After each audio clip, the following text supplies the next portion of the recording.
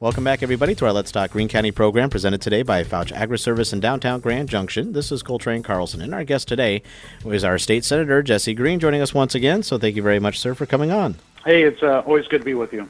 Absolutely. Well, let's talk a little bit about the newest, latest, and greatest numbers from the Revenue Estimating Conference. They recently met here in March, and this is kind of the big one, as it were, because it's the one that kind of drives how you are potentially going to be setting up the state budget. Can you kind of give us the rundown of what those newest estimating numbers are and how that's going to kind of impact how you set up that budget? Yeah, you bet. Well, some more good news came out of Iowa's budget situation, and it seems like the Revenue Estimating Committee, they always give us good conservative numbers to do our budgeting off of, and every single time our revenues usually go up $100 million, $200 million, sometimes $300 million with their reports. And so with the newest report in fiscal year 23, we're up $135 million from our estimates from December. So in December, if I remember right, we were up $300 million from the estimates prior to that. So things are looking good in the state of Iowa.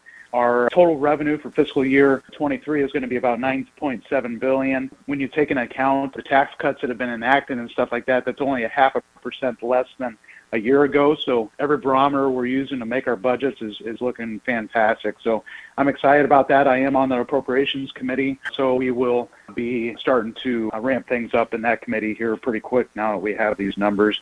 For fiscal year 24, it looks like our revenue is going to be about $9.6 billion. So again, I think that was only up about $30 million from previous estimates, so pretty steady there. So things are looking good in Iowa. Everybody always forgets that, oh, yeah, you have to set up the state budget because, my gosh, there's been so much work that's been done throughout the entire legislative session, kind of grabbing the spotlight here and there.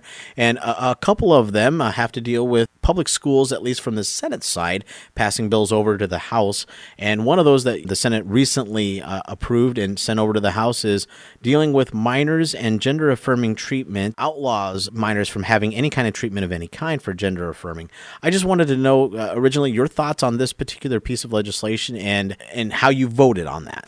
You know, this was a very sensitive topic, obviously, and lots of emotions behind this topic. But the thing is that in the state of Iowa, we're seeing a very big increase when it comes to children that are wrestling with gender dysphoria or identity issues. And because of that, you're seeing a big uptick in transitioning surgeries or puberty blockers, hormone therapy type things. And the thing is like these are things that are not FDA approved. They don't do clinical studies on this. And so there's just so much unknowns about what the long-term consequences are. And so there are a few other countries where we can look to for studies that have studied this for a long time. In Sweden, for example, since the 1980s, they've done some pretty in-depth studies, and it's shown that the community that has fully transitioned, after they have fully transitioned, they're 19 times more likely to commit suicide later in life. And I think it's one of those things where, you know, sometimes when we do drastic things for short-term potential, what appears as a short-term solution turns out to have long-term consequences. And we're not the first state to do this. We're one of the first states, but we're not the first state. I can't remember how many other states have. So anyway, we passed that out last Tuesday night and got over to the House, and they passed it out without amending. There were some kind of questions whether or not they were going to have to amend it or not, but they had enough votes to pass out the Senate's version.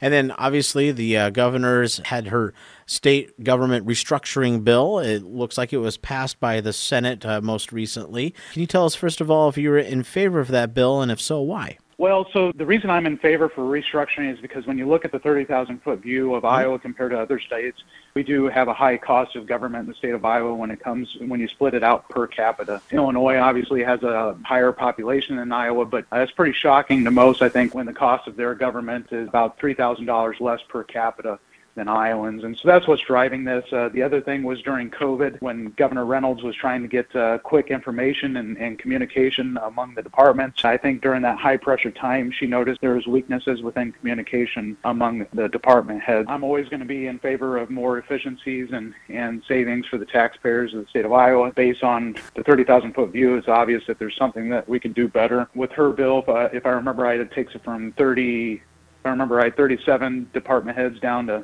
17 or something like that. Basically cuts it in half. There's about 500 vacant government positions that money is getting allotted for that's not being used for that. So that gets taken care of. There was some pushback on there's a provision in there that gave clarity on whether or not the Attorney General can step in and take over some cases on the county level.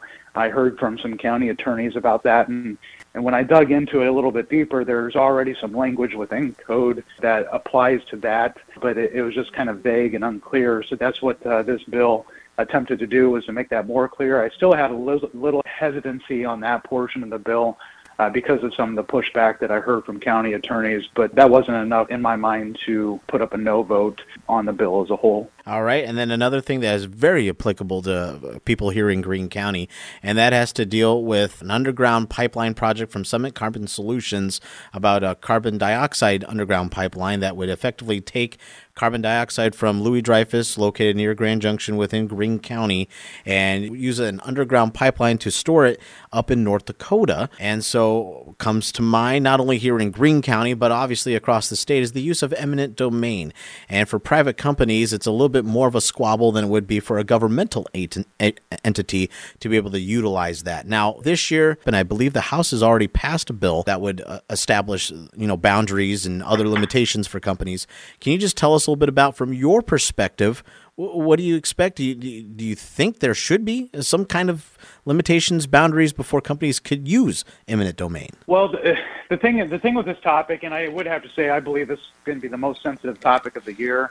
It's going to be the most interesting politically how this evolves as session goes on. The House still has one main bill that's alive in regards to this that survived Funnel Week, where it would have a 90% threshold before eminent domain can be used, specifically with CO2 pipelines and not anything else.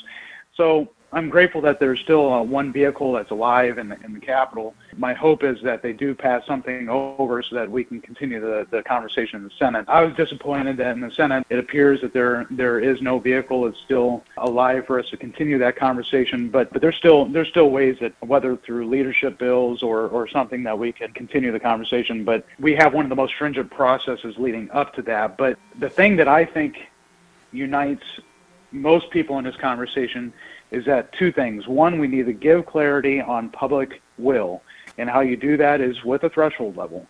You see this within drainage law. Drainage law has been around for over 100 years. It's tried and true. There's something special about a 2/3 majority of people when they get together, that there's something significant about that if they're in agreement on a project. And I think personally that's common sense, potentially a common sense piece of legislation to add to Iowa code to give the Iowa Utilities Board a little more clarity. The Summit pipeline is already at 69% voluntary sign-up, so that wouldn't affect that project or stop it. The other thing is what is a public good? That's where I think a lot of people get sensitive on this project, is they don't know what the public good is.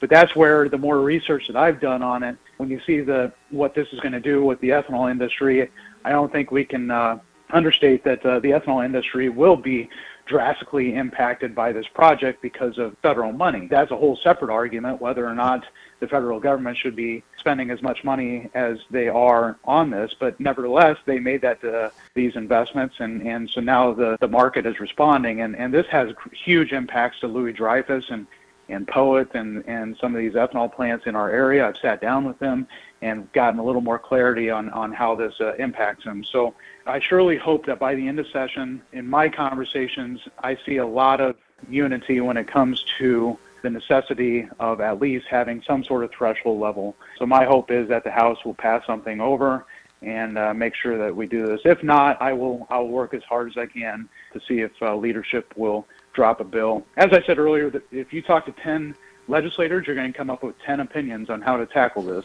And so my appeal to leadership would be at some point, get 4 people together or so within our caucus that are on different sides of the issue, and let's hammer out some common sense legislation to get us out of the session.